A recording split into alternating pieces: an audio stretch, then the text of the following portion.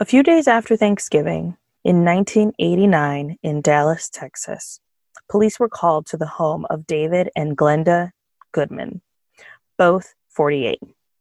There was a terrible smell coming from the home. Firemen kicked in the front door, and the smell was so strong that two of them turned right around and threw up in the bushes. There were flies everywhere, hovering in huge groups and dead all over the floor. They found the couple in the garage. They were both dead on the carpet in front of the coffee table. Each of them had been shot once with a gun placed against the head. They'd been dead for more than a month. David and Glenda had set out on a spiritual journey in search of enlightenment.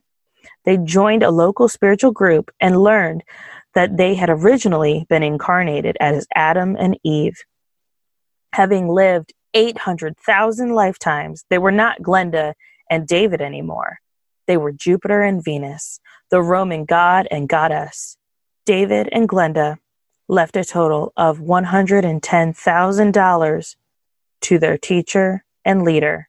This is the story of Terri Hoffman and her cult, Conscious Development of Mind, Body, and Soul.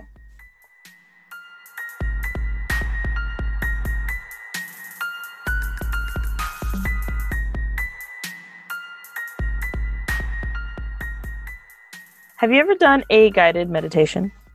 Yeah, I have. I've tried a few YouTube ones, sleeping ones, tried a few past life ones. Well, one past life one a few times. How about you? I'd have to say the only ones I've ever done is with my energy coach, Irina Miller. Go check her out. She's amazing.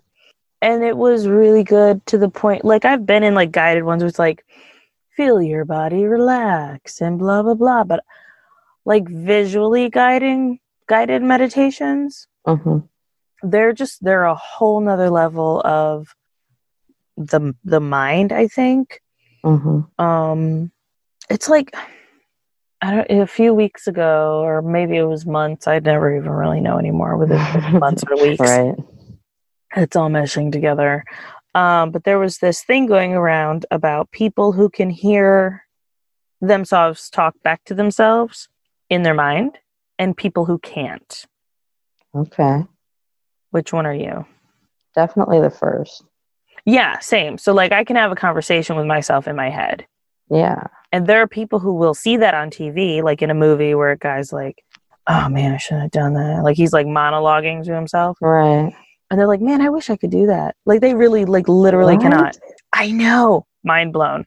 And then of course, another thing had to come up where pop up that's very similar to that, where it was a star and it said, imagine a red star in your brain. I can imagine it with my eyes open. Well, yeah, but you can see colors. You got to imagine it with your eyes closed. Okay. How bright is that actual, like how red is that star in your brain? Like that you can see it. I mean, it's fairly red, but it's kind of hard for me to like maintain the color, so it kind of flickers. Interesting. So mine is like a dull, and then I realized that I can barely see it. Yeah. And so then it shows you a picture, and it shows you if you can see 1, then you're this. If you can see 5, like more toward 5, then you're more this. Apparently, some people can see a bright, perfectly lined red star, whereas others, they just see black. And I was like, oh my God, that's so crazy. Wow. It's this whole thing of like, in my brain, I'm thinking guided meditations. I'm going somewhere with this, guys. Guided meditations, the visual ones, where you imagine yourself walking through a forest. And the one that I did with my energy coach, she had me walking through a forest. And she said, now imagine hearing the rustling of the leaves. And you can hear twigs and leaves crunching and snapping underneath your feet. And like, I could imagine all of that happening. Like it's like my brain is very visual in that sense. And I was like, oh, okay, cool. This is really nice. This is different than any other one that I've ever done before. But there was nothing suggestive, and not in a sexual kind of way, guys. Right. There was nothing suggestive like, oh, well, what do you see now, Alicia? oh, I see a clearing. Yes. And what color is that clearing? Oh, it's a green, like she was talking and I was imagining. It was not her kind of leading and then me thinking, wow, she led me through this whole great magical thing, when really it was just her talking me through what I was telling her. Right. And that's going to lead us into our cult leader of the day, Terri Hoffman. Terri Hoffman is by far, and this is why I wanted to do her first, because she's not very well known as a cult leader. She's not Jim Jones. She's not Osho Asahara. She's not L. Ron Hubbard. She's not these dudes who everybody knows about. I actually had somebody tell me the other day when I mentioned that I was doing a podcast about cults, they were like, well, I feel like you're going to run out of material pretty quickly. And I was like, do you realize there are 3,000 cults in Australia? That is wild. Come on. Okay, there are 3,000 cults in Australia. I already have compiled a list of almost 300 cults to talk about. And this one's going to be a two-parter. And it's not even that big. There are going to be some multiple parters here, guys. There are so many cults out there, and people don't realize that there are very small ones that people don't know about and people don't talk about, like the one we grew up in. Every time someone's like, oh, well, which cult did you grow up in? And I'm like, you wouldn't know it.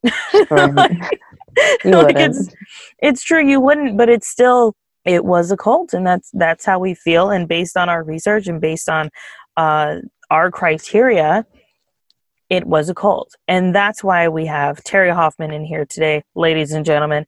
She is a cult leader number one on my list, not just because she's a woman, but as you heard in the intro, she was able to manipulate her followers into suicides and leave her everything. I think that she was... Do you think she believed in what she was teaching? I really can't tell. What do you think? I think at the beginning she did. I feel like in the beginning she believed it, and she believed that she was doing good for people. And then I think that the power got to her, and this ability and control over. I believe that she didn't think that there was much afterlife, but at the same time, you don't see her committing suicide. Right. Like, she died of natural causes. So if she was really, hard believer in there's no difference between life and death, she would have gone.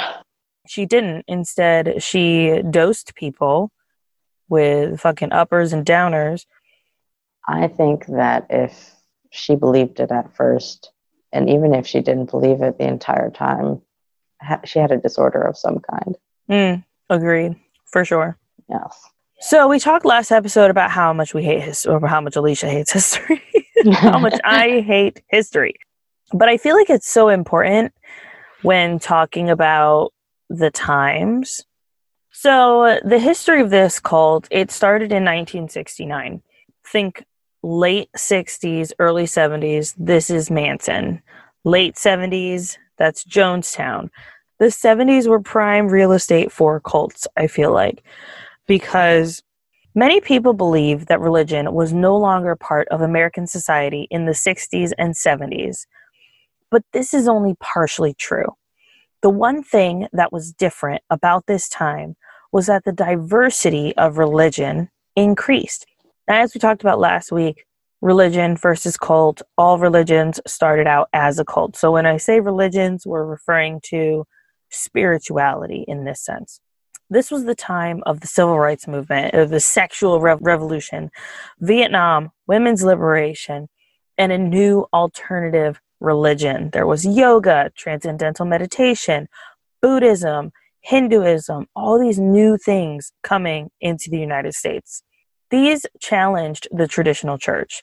So many people were not so much denouncing religion as they were institutionalized Christianity, which I feel like we're at that point now. I agree. Yeah. People are just sick of the institution and the patriarchy and all of the above.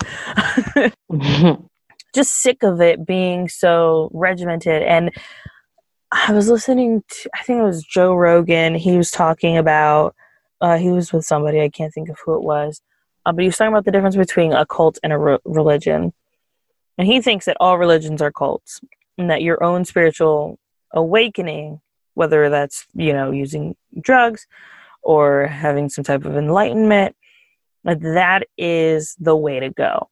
That's an interesting take. Yeah, and I mean, I agree. So anyway, he was saying that religions prey on people that needing this sense of community, but also it preys on people financially, spiritually, with rules and regulations, and it does not shift with the times.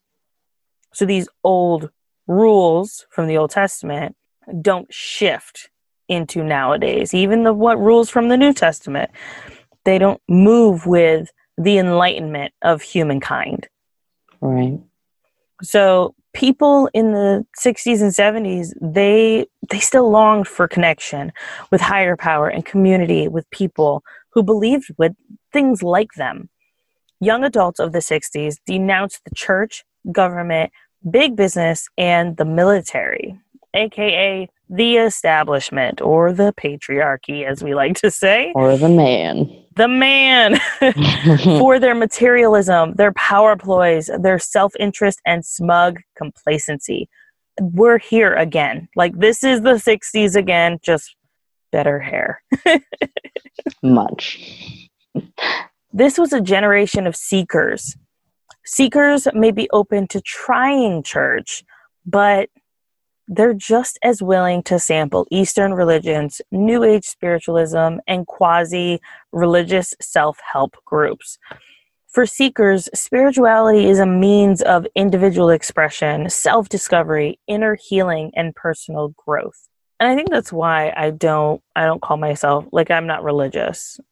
Yeah. I have a spiritual practice, but not religious. Same. Religion is valued according to one's subjective experience. Thus, seekers feel free to incorporate elements of different traditions according to their own liking.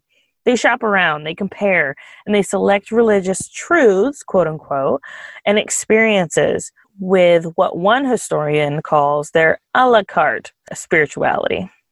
I love it. I love a la carte spirituality. Same. Amen. How do you feel like you incorporate like your own a la carte? I research a lot of different things all the time, spirituality wise. I've looked into a lot of different Celtic, I don't know if we call them cults, but different practices that they did. Mm-hmm. The different groups. I play around with tarot cards every once in a while. I like an oracle card. The normal good stuff, crystals and whatnot. I feel like I have a lot more to learn about crystals. Well, the basic attraction is they're shiny, and we're just bigger brained birds like shiny things. Very true. Ooh, piece of candy.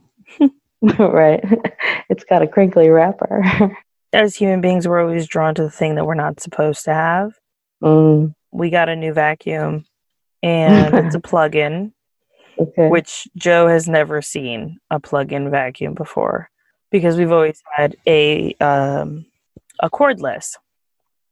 And so Chris plugged it in and started vacuuming the living room, and of course, Joe runs right over to the cord, unplugs it. Oh my gosh, what a stinker.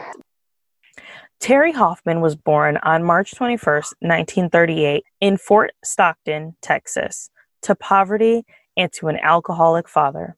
When she was 4, she was visited by 3 men wearing splendid robes who told her that she could be or do anything she wanted. They told her that she was troubled and to think about God and that she was special.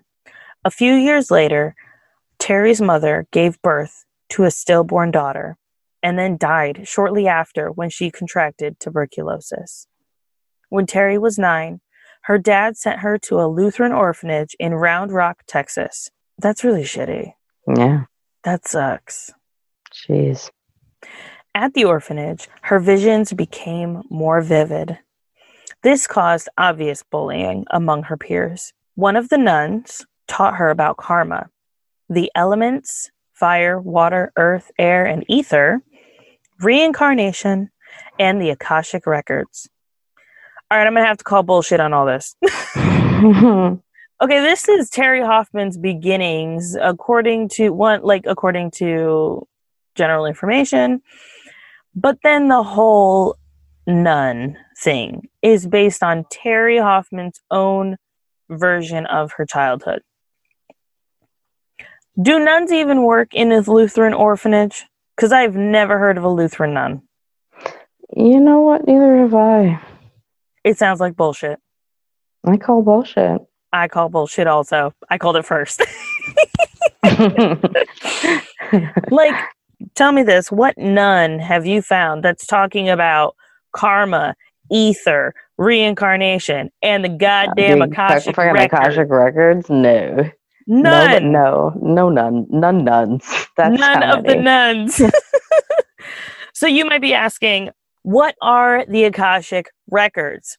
They're a collection of all human events, thoughts, words, emotions, and intent ever to have occurred in the past, the present, or the future. Theosophists believe that it is encoded in a non-physical plane of existence known as the etheric plane. All right, so you know a little bit about the Akashic records, right? Like a little bit, yeah. So can you put this in layman's terms? So the theory is that there's a place, kind of, I wouldn't say within us, but a place that we all have a piece of that connects us as one and stores everything that is possible, kind of, that has happened, will happen, stuff that could have happened if it had been different, sort of thing. Genetic information, spiritual information, past lives, dreams, I believe. But don't quote me on that, guys, all right? Do you think that so in my brain, and I'm a very visual person. I'm a person, guys. I'm a very visual person. And so when I think like a place, but kind of within us, but kind of a place, I'm thinking, all right, the second, and I'm a super Marvel fan. So the second Thor, when Jane gets sucked into that other world and the ether is there. Right. Yeah. And so is it something like that where it's like it's there, but we can't really tap into it except if we're like in some type of meditative, higher, hallucinogenic kind of way? Yes and no. Well, I mean, I can't say that definitively, obviously, but... Yes. You've never been there. According to the people who do claim to access these Akashic records, like the ancestors and guides and all of the others who communicate with people who communicate with them, okay, are a part of that and guiding you according to that. Interesting. So it's almost like tapping into like the bigger picture, like more information that you already have that's stored there, but you don't really know how to tap into it, or some do, some don't. Right. There's this analogy that I really like of dipping your pinky into a cup full of water and putting all of your consciousness into just the tip of your pinky, experiencing the water. And then that's your human life. Shit. It's too much. I can't think about it. No, but that's so crazy. Yeah. So Terri also believed that she was the reincarnation of Saint Teresa of Avila, who was a real person. She was a 16th century Roman Catholic saint. Saint Teresa was a prominent Spanish mystic and religious reformer. She believed that there were 4 stages of the soul's ascension to God. 1, devotion of the heart. through mental prayer and contemplation. 2, devotion of peace, that human will is surrendered to God. Number 3, devotion of union, absorption in God. In this phase, reason is surrendered to God, and only the memory and imagination are left to ramble, which all this sounds like a goddamn cult. Mm. You know what I'm saying? Yeah.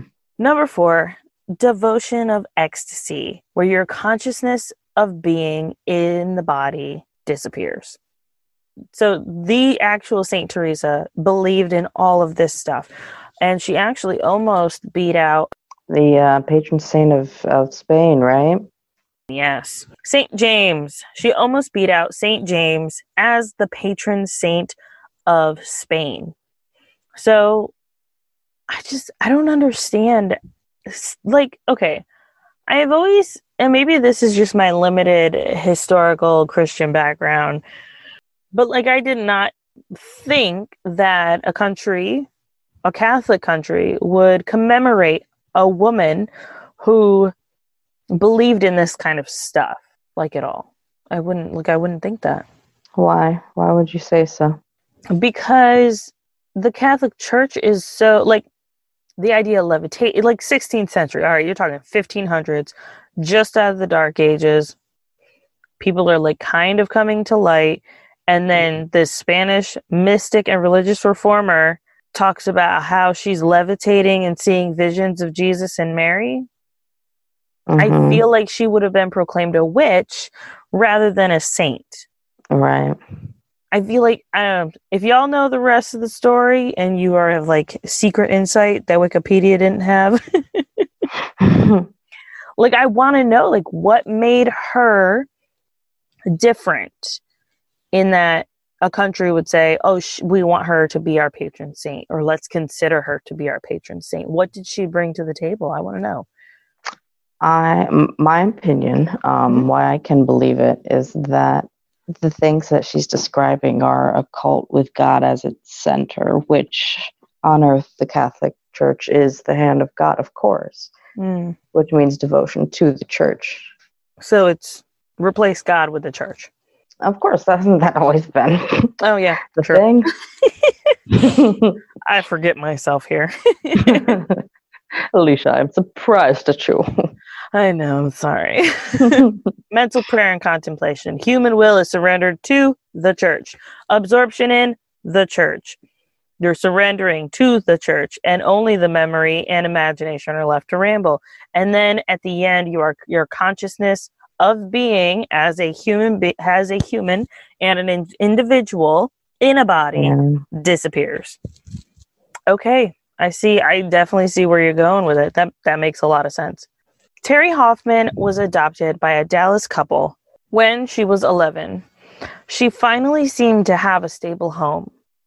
When she was 14 years old, she met a young truck driver, John Wilder. He was 18. Ooh. Creepy.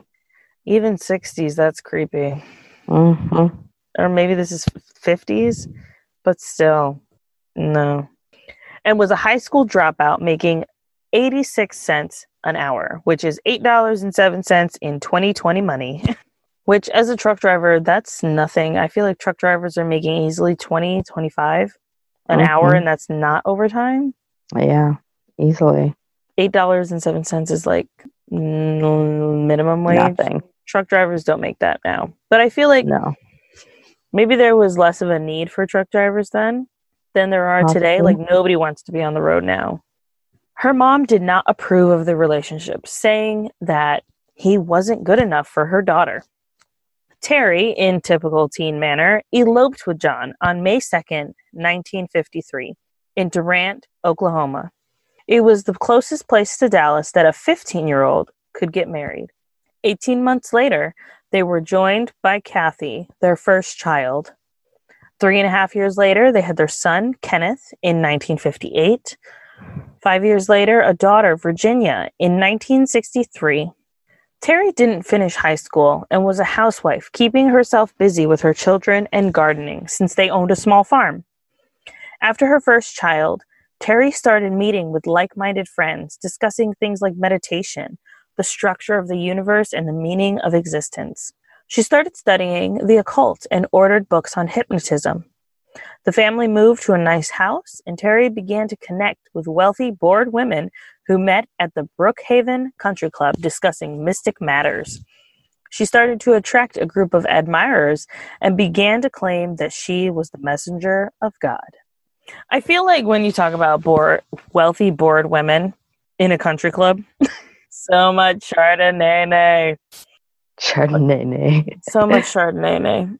Like, which I mean, I am not opposed to a glass of Chardonnay. Like, okay, this woman did not graduate high school. All she had was what she read and her books on hypnotism and like her studying the occult, right? So she was bringing this information to these women who probably never really had any major interest in these things. Right. They were, open enough to discuss it. So, of course, she seems like the leader and the messenger of God and starts attracting some admirers if she's the one bringing all the information. That makes sense. I just don't understand why it was such a big deal. I want to know what happened to her visions by now. What do you mean?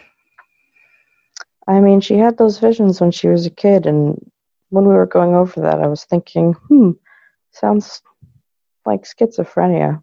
I was thinking the same thing. And it's interesting because schizophrenia usually starts a lot later, like 20s, in your 20s. Yeah. And it almost seems like the visions later are forced. Like they're not really true. And she's just kind of making it up. And I kind of wonder, was her childhood like, okay, so her mom was sickly and died, and her dad was an alcoholic and shipped her off. And was it that lack of parentage and that lack of love that made her turn to a quote unquote invisible friend? Right. I don't know. Because I feel like a lot of kids don't have adult invisible friends. No. And definitely not 3 of them. Right. In shining robes. Yeah. Did she see something at church or a picture at church that made her think that? Like, it's very possible. Sure, yeah. And then when she shipped off, the visions continue. And then later in life, when asked about the visions, she says they only come when, like, she needs them to, or when they need to say something. It almost seems like it's her kind of going into her own, receding into her own mind. And having these conversations rather than like an actual vision. I think that's a very strong possibility. And it's too bad that she's dead, because I'd like to ask her. You could always read her book. Hey, I might. No. I think it's another possibility. Since, like, I'm thinking she was bullied. Her mom was dead. Her dad didn't want her. I mean, she had 0 home life, and then the other kids attacked her for being a weirdo. In an orphanage. How weird do you have to be the weirdo in an orphanage? I know. Oh, man. And when the weirdos are attacking you for being a weirdo, you become their kind of weirdo. If I had weird visions, I would not tell anybody about them after they beat me up. I might read her book. I'd really like to know. I don't know. Her book is about money, though. Like attracting money. Not good enough. Be gone. Wait, didn't she? Didn't she file for bankruptcy at one point? And she wrote a financial book. That's hilarious. Super convenient. Second Nature is a premium service solving a very unpremium problem. Regular air filter replacement. Even that sentence alone sounds a little dull, but trust us, it's a problem worth solving. Most people don't recognize they're supposed to change their filters every couple of months, and the ones that do barely have time to remember it. That's where Second Nature comes in. I recently subscribed to Second Nature when we bought our house, and I could not believe the amazing quality and options that are available for air filters for your home. I love the easy set it and forget it. I get a monthly filter because my son and I have really bad allergies. Second Nature made it so easy.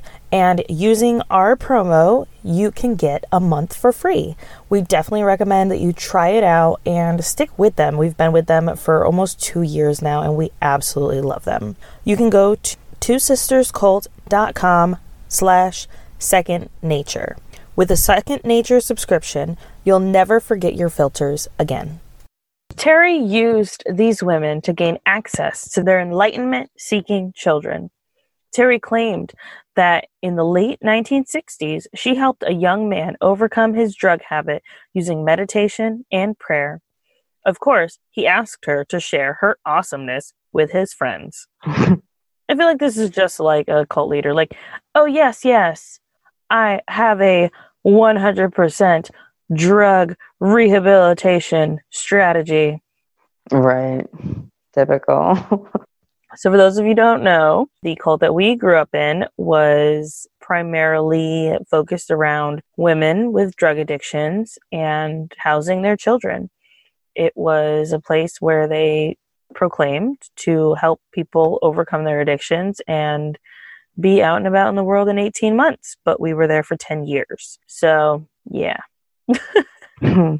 Terri held weekly meditation sessions with 20 high school students. She didn't charge for these sessions. She gave these kids something that they weren't getting from their parents. It was an exotic, new religious experience and uncritical acceptance. During this time, she taught them about karma. The law of karma holds that ugliness begets ugliness and beauty begets beauty. She explained to them that those who were unhappy in life were paying for their past actions. She said, "We can be sure that the people who have been killed in volcanic eruptions and dire catastrophes have deserved these violent deaths, and that they have been reborn in those places to fulfill their destiny. They reaped as they sowed in past lives." It's so fucked up. Like, I'm a big believer in karma, but holy fucking shit. It doesn't work like that. I'm pretty sure. Like, no, what? No, this is not how it works. Terri. One student said that they would meet at Terri's house. She would lead them into meditation and tell them that they were entering a higher elevation, a higher level of spiritual development, where they would find the temples of the world's spiritual masters: Christ, Buddha, Lao Tzu, Muhammad, and Baha'u'llah. They would tour these temples and she would describe them. The students would add to the meditation and she would always agree. So one example of this, which one of the students gave, was that they would say, she'd say, all right, we're going to go into this main courtyard now. And what color are the bricks of this temple? They'd say, oh, I see red bricks. Yes, they are red. Like she'd always agree with them and kind of leading them to like continue with their visions rather than being like, they're red bricks. Like she wanted them to feel like they were seeing it too, like almost forcing it in a way. Like you're trying too hard, Terri. You're trying too goddamn hard. When she taught them about the Akashic records, she told them that the records gave her knowledge of their past and future lives, including their love lives. Oh, how convenient. Of course. She would look into the records and see if her students had found their soulmates. Usually they would have found their mate, but one couple wasn't so lucky. She claimed that she could levitate and would scare the shit out of her husband at night. I love my editorialization of this. Scare the shit out of him. Scare the shit out of her husband at night when she could do it in her sleep. She claimed she would heal the sick, saying that her son had dislocated his thumb so bad that his bones pushed out against his skin. She refused to bring him to the doctor. And one student said that you could see that he was seriously hurt. And she didn't take him to the doctor. Oh my God. When she prayed over it, like it just healed back crooked. Good Lord. That's how the body works, lady. It's just going to heal back the way that it is. One night, she told one of her students that his girlfriend was going to be in a car accident, and the only way to protect her was an emergency meditation session. Like, stop, drop, and meditate. Right? Stop, What? drop, and meditate. It's an emergency. You need to protect your girlfriend from her car accident. Oh, Lord. When Jimi Hendrix died, she told her students that it was bad karma because of his drug use and that his soul needed to be boosted to a higher plane. The group held a meditation, and she said, "Jimmy's in the room. Can't you hear him?" Oh, my God. Jimmy's not in the room, honey. He's not. He's dead. Like, Jesus Christ. To prove that she could read into the Akashic records, she would turn the lights off and have a student hold a piece of tinted plastic in front of their face. She would then shine a flashlight in front of them and say, "Look, now everyone can see that Anne was a Chinese woman." What?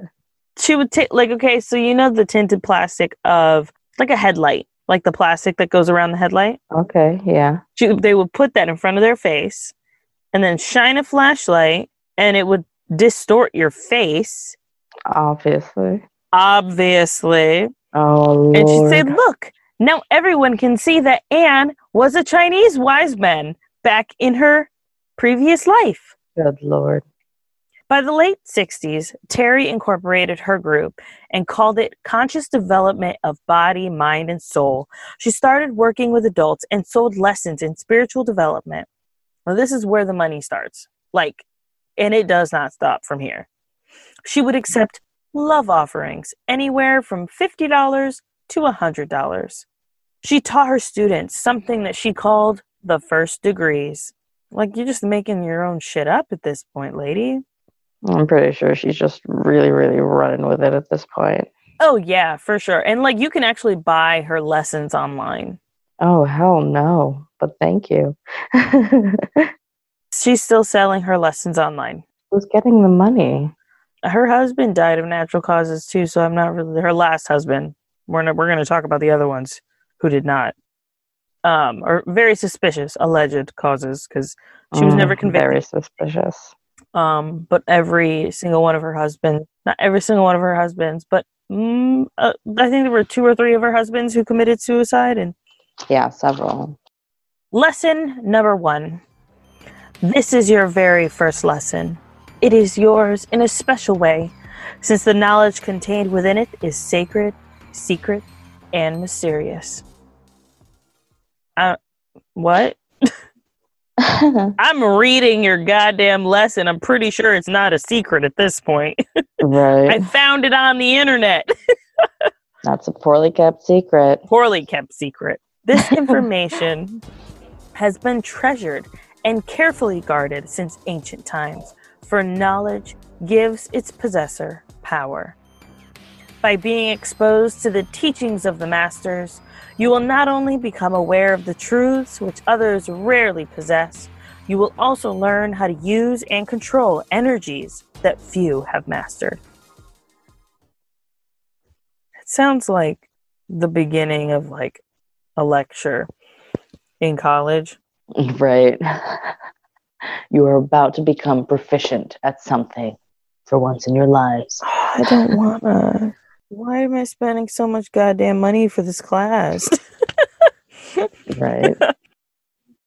Her marriage was strained at this time because her husband didn't believe in her powers, and he was only making $101 a week.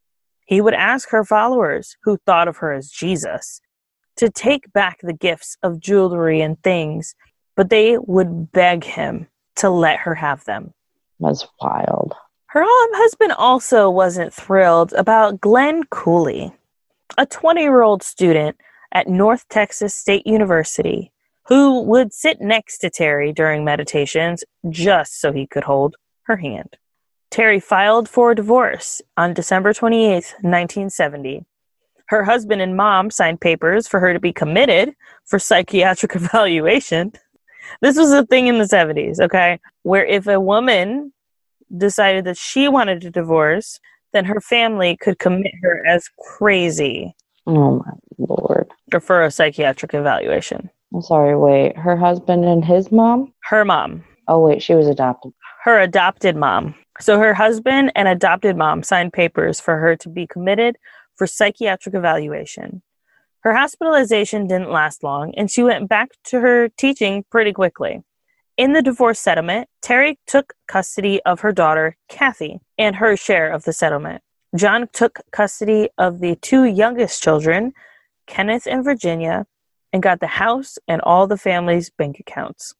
A few months later, now 33 years old, Terri got remarried to 20-year-old Glenn Cooley. I'm not opposed to age gaps. Sure. Right? I mean, I've been with an older guy, but I wasn't going to marry him. That's fair. You know what I'm saying? And it's interesting because a lot of people are like, well, he's a guy and he's 13 years younger, whatever. If it was a girl who was 13 years younger, everybody would be, up in arms more. But I feel like it's still like your mentality as a 20-year-old is completely different as a 33-year-old. Meaningful conversation, quality time is one of my love languages. That's how I receive love, is quality time. I like meaningful conversations. I like being able to have intelligent conversations with my significant other. And I feel like when I'm talking to someone who is 13 years younger than me, it's very difficult to have a legitimate conversation. I hear that, for sure. I don't know. I don't think I could do it personally. But I get what you're saying. Like, it is their choice. After for a sure. certain age, what are you going to do? But objectively, it's definitely strange.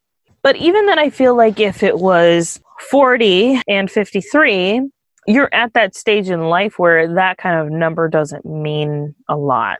13 years, Yeah, I suppose you're right. Like, your mindsets are probably pretty close to the same. Where you want to go in life, what you see with your lives, it might, not that it's going to, it might last longer. Terri began to add jewelry sales to her business and opened a company called CD Gems, which I don't think this lady knew much of anything. It's spelled like a compact disc, like CD for conscious development. CD Gems, but it sounds like very suspiciously CD Gems. Obviously, this lady was not down with the pun game. She had no clue. No. Like, you are calling your business CD Gem. Oh, man. She claimed that these gems had special powers and were required for enlightenment. This lady. All right. Now we're going to talk about Sandy Cleaver. Sandy Cleaver was one of Terri's most devoted followers. She was happily married to Chuck, her college sweetheart, and they had a daughter, Susan Devereaux Cleaver, who was known as Devereaux. Sandy's childhood was not easy. Her parents divorced when she was young. Her mom spent years in and out of mental institutions. Her sister died in a car crash, and her father died in an airplane accident. Her husband, Chuck, had a great job. And she lived comfortably with a large trust fund. None of this mattered, and she sought for spiritual answers for what life was about. She started doing meditation and using homeopathic medicine. This search led her to Terri. Unfortunately. Sandy Cleaver is a perfect example of why people join cults. She had the money. She had the husband. She had the daughter. She had all these things. But having a rough childhood, her parents getting divorced, her mom's mental instability, her sister dying, then her dad dying. I imagine it like you're on the path of life, right? You're walking down your path, and then there's a fire. So you kind of turn. And then there's another fire. And then you kind of turn, and you kind of shift your direction. And then there's another fire, and you shift your direction. These are all of these things are things that led her to seek something deeper, spiritual answers for why in the world this happened. Why in the world did her dad die? Why did her sister die? Why was she left alone in this world with a mentally unstable mom? Yeah. And that's what led her to Terri. Like, she's prime for plucking. Prime for the plucking. I don't even know if people say that anymore, but I'm going to say it. They're saying it now. Sandy told Chuck about how Terri was this amazing reincarnated saint and could cure cancer using crystals. She even went so far as to believe that she was the reincarnated high priestess of Atlantis. This involvement with conscious development caused a huge strain on Sandy and Chuck's marriage. During an argument one night, Sandy took out a knife from the kitchen and screamed that she thought Devereaux would be better off in heaven. I don't think I've ever been in such a frantic mental state that I have thought that my children were better off in heaven. Never. No. She's crazy. Sure, when I had really bad postpartum depression, I would think I would be better off dead. Me, I'm not trying to kill anybody, and I got help and I, did what I needed to do to like work through those thoughts and those feelings and get the medication that I needed and the help that I needed. But this lady's not looking for the right help, first of all, and to like get into a screaming match with your husband and say that his daughter, your daughter, would be better off in heaven. No. Sandy began putting her faith in an assortment of unlabeled pills prescribed by an unlicensed healer in Mexico, who Terri recommended. The healer diagnosed 5-year-old Devereaux telepathically and shipped a bottle of pills by bus. At one point, Sandy was giving her daughter up to 110 pills a day. Jesus Christ. Yeah. Sandy ended up divorcing Chuck because she believed, with a little bit of Terri's nudging, that her husband's negative thoughts about her spirituality and Terri were causing bad vibes in their daughter and were blocking Sandy's spiritual development. The custody for Devereaux was drawn out, but because Sandy was so mentally unhinged and had spoken so openly about Devereaux being better off in heaven, Chuck agreed to settle for visitation rights. The caveat was that Sandy could only take Devereaux to a recognized and licensed doctor. Thank God for that, at least. Yeah. So when I was researching this part, I saw that Chuck, he could have won rights to like have full custody of his daughter because of how unhinged Sandy was.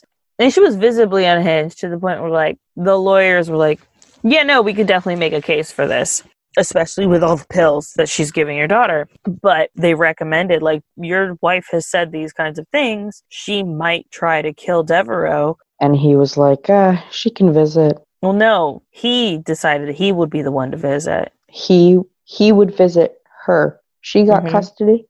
She got custody. Oh, and my God. He was the one going for visitations because he thought that if he tried to take Devereaux, then she would just kill Devereaux. Jesus. Yeah. I want to tell you about Wild. Wild is a business retreat for female identifying entrepreneurs in creative industries. This retreat is focused on fostering community and connections, business building strategy, and inspiring courageous action. You can join me, Alicia, at Wild in Black Mountain, North Carolina in June. It is only for 35 attendees. My wonderful friend Nicole is hosting the event, and I absolutely love kind of what she's just bringing to the table and her experience, and this retreat is going to be amazing. If you'd like to know more about Wild, or maybe you're going to a different retreat sometime this year and you'd like a free resource on how to make the most of that retreat, well, I have a free download for you that my wonderful friend Nicole gave us to give to you, our audience. To get that free download and to find out more about Wild, you can go to twosisterscult.com/wild. See you there. By the mid-1970s, Terri was teaching hundreds of local Dallas members and had attracted thousands of followers nationwide. All of the proceeds from these teachings and sales of her seedy gems went directly to Terri. And like any good cult leader, Terri formed a small group of about 25 of her most devoted followers. With this new hierarchy, Terri only made herself bigger and closer to a godlike figure. Her followers called her the Ana Tamaji, the divine revelator. It's a higher revelation. I love it. God. And this is like Cult 101. They always rename themselves. Mm-hmm. They're never just their name. They always need a better, cooler name. The Divine Revelator. She's crazy. One of her inner circle teachers was in a crazy plane accident where the plane clipped a telephone wire and went out of control, which I didn't even know if planes would fly that low. It makes no sense. Me neither. The pilot was able to land them safely. Terri nodded knowingly as she listened to the story. Did you help save us? The teacher asked. Terri said, yes. Oh my God. Once her inner circle had been established, Terri began to reveal secrets of the darkest spiritual planes told to her by Plato and Babaji, a Hindu god. She revealed that they were members of the White Brotherhood, chosen by the Masters to fight the forces of evil. Their enemies were called the Black Lords, part of the sinister Black Brotherhood. God, there's so many issues with this whole thing. They're the members of the White Brotherhood. They're fighting the Black Lords, who are part of the Black Brotherhood. Mm-hmm. I mean, really? Do you have no imagination, lady? Because everything's got to be black and white. Oh, yeah. No gray areas here. I just, oh, God. Every time. This whole thing, I don't understand why people don't talk about this lady more. She was fucking nuts. She was fucking nuts. The Black Lords exist on the astral and mental planes, explain the instructions distributed to the teachers. To, quote unquote, kill them, one must take them to the pits of hell, where their soul and lower bodies will be dissolved. Deadlier still were the Black Overlords, since they cannot be dissolved in the pits of hell, but must instead be taken to the electromagnetic dissolving cave. Oh, I like that one. The dissolving cave. Yes. I need to get a dissolving cave. Right? The Black Overlords. All right, so let me break this down for you in case the instructions weren't clear. The Black Lords, you gotta go to the mental plane to defeat them. But you gotta take them down to the pits of hell, and then their lower bodies are dissolved. That kills them. But you can't do that with the Black Overlords. Only the Black Lords. Mm-hmm. Mm-hmm. The Black Overlords, you gotta take them to the electromagnetic dissolving cave. Where is that? I don't know, but nobody knows. Nobody knows, but it's science, okay?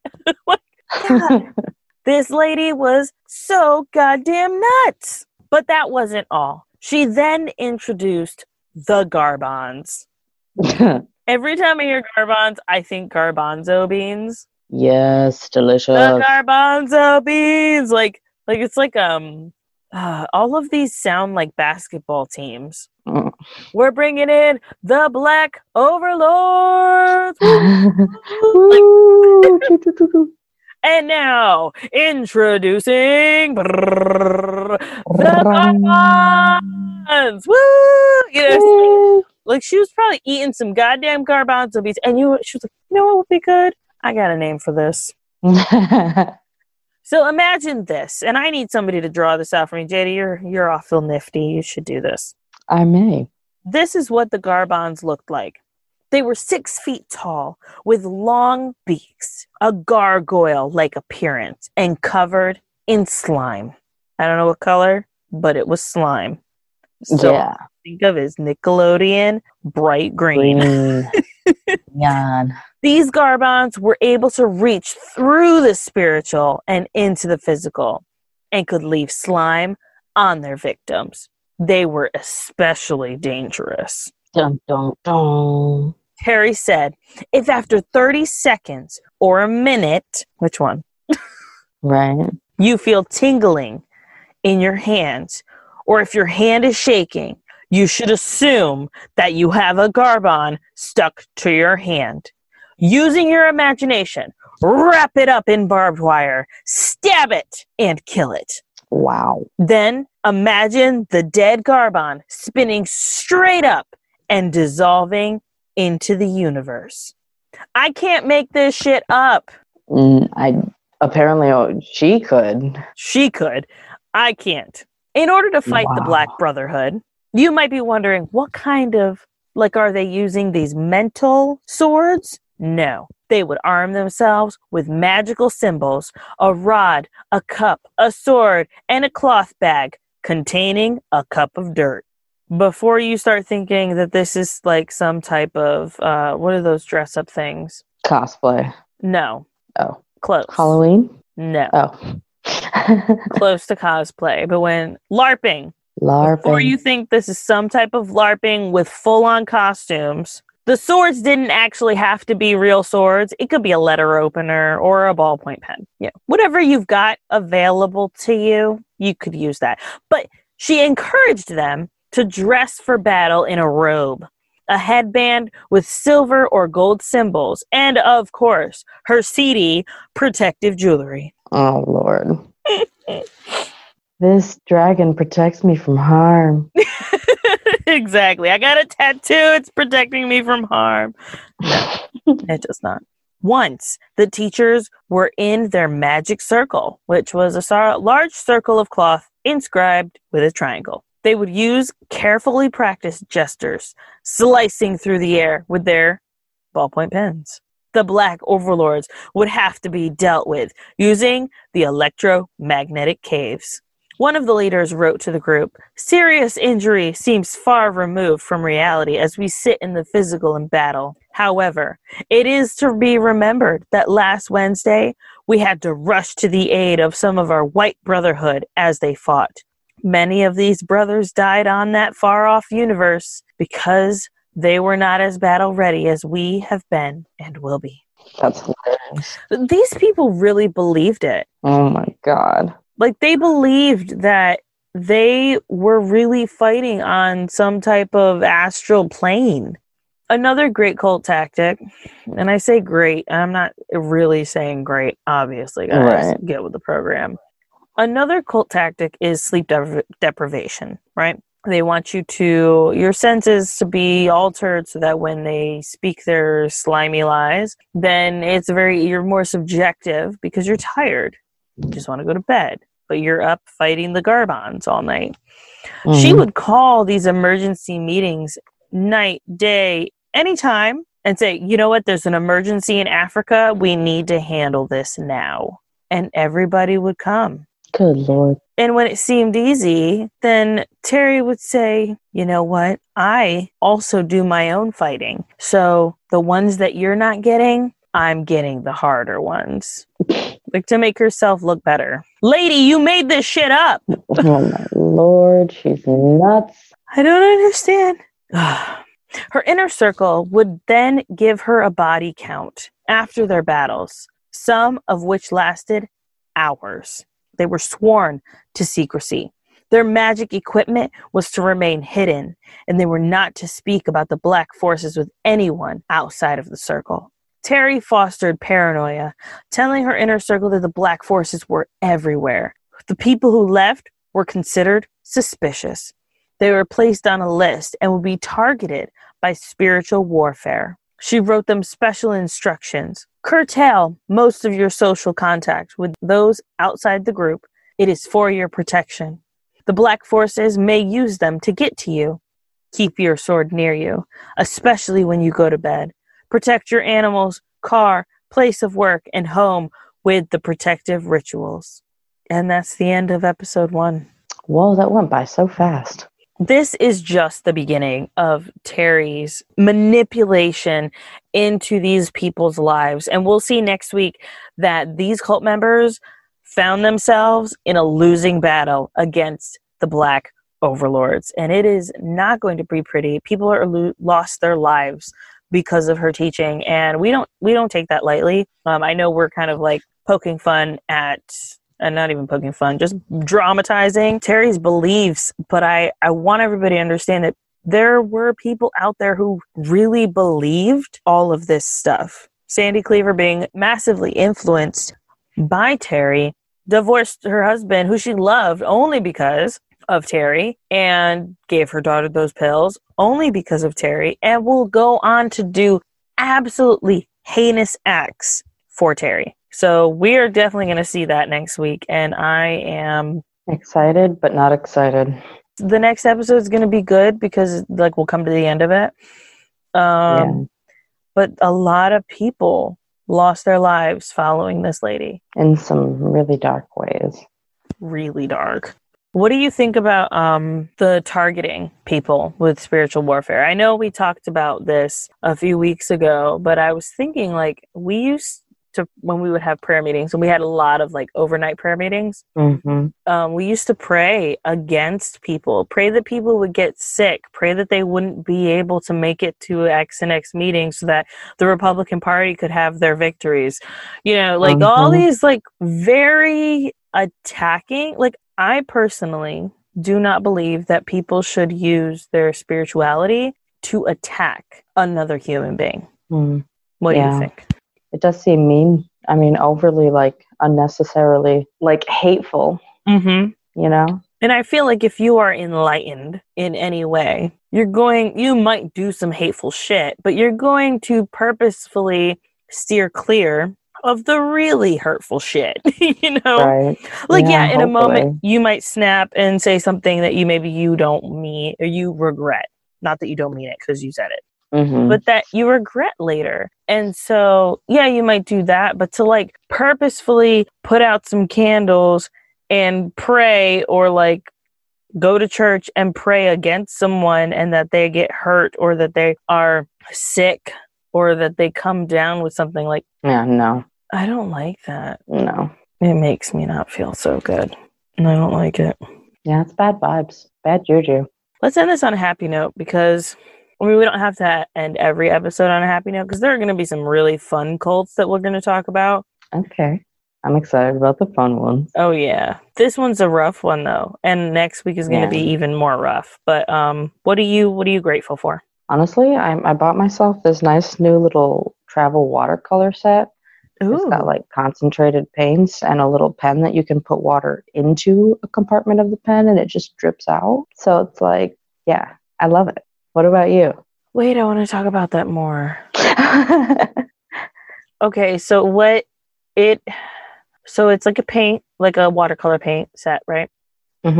But you said the pen drips out water? Almost like an empty calligraphy pen, but a brush? Calligraphy pen made of a thicker, spongier water bottle material. Wow. Yeah. God, what will they come up with next? I know. That is so cool. Have you used it yet, or you just got it? Oh, yeah. Lots. Okay. You want me to send you stuff? Yes. I'll have to post one on the photos for this episode, because I need one. Oh, my God. To share your art. Yay. Really showing off. That's super cool. I like that. So how about you? What are you grateful for? I got these new earrings, and they're big.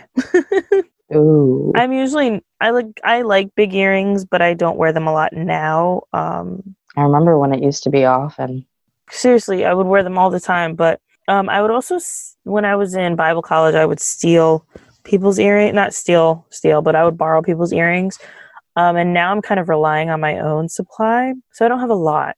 And I took the boys to the museum in Raleigh, and it was so much fun. And I knew about this little shop that is ethically sourced products. It's like a little boutique. And they source products from like villages in other countries, and they resell them in Raleigh. And the money goes toward building these families and helping them build, themselves up, which I think is great. And it's a really noble cause. And I spent $36 on a pair of earrings. Not too shabby. I know. Some people would be like, yeah, whatever. Other people would be like, holy fucking shit. No, you did not. That's insane. I could go to Walmart and buy an entire outfit plus earrings for $36. I guess, but they turn your ears green. They do. And these are so nice. And they're a little on the heavy side, so they're super durable. But I don't know. I felt really great about buying them for myself. And I don't think I felt like that about buying something for myself in a really long time. So I was really excited about that. I love that. We want you to send us your stories. So, were you in a cult? Do you have a favorite cult? Is there a cult that you want us to cover? Do you just want to tell us a funny, creepy, scary, or mystical as fuck experience that you had? Then send us your stories at twosisterscult@gmail.com. We will be launching our Patreon in May, so if you would like to donate to the show, you can do that, and we'll have more details soon. We have some pretty sweet merch available in our shop. You can pick from decal stickers, t-shirts, and other fun stuff. Click shop in the menu at twosisterscult.com. The best way for you to help us out on the show is to like, review, and subscribe on Apple Podcasts or wherever you listen to podcasts. Also, be sure to tell a friend who you think would like us. You can find us on Instagram, Facebook, and Twitter at Two Sisters Cult, and we're even on Reddit. Come hang out with us. We will catch you on the flip side. And don't join that cult.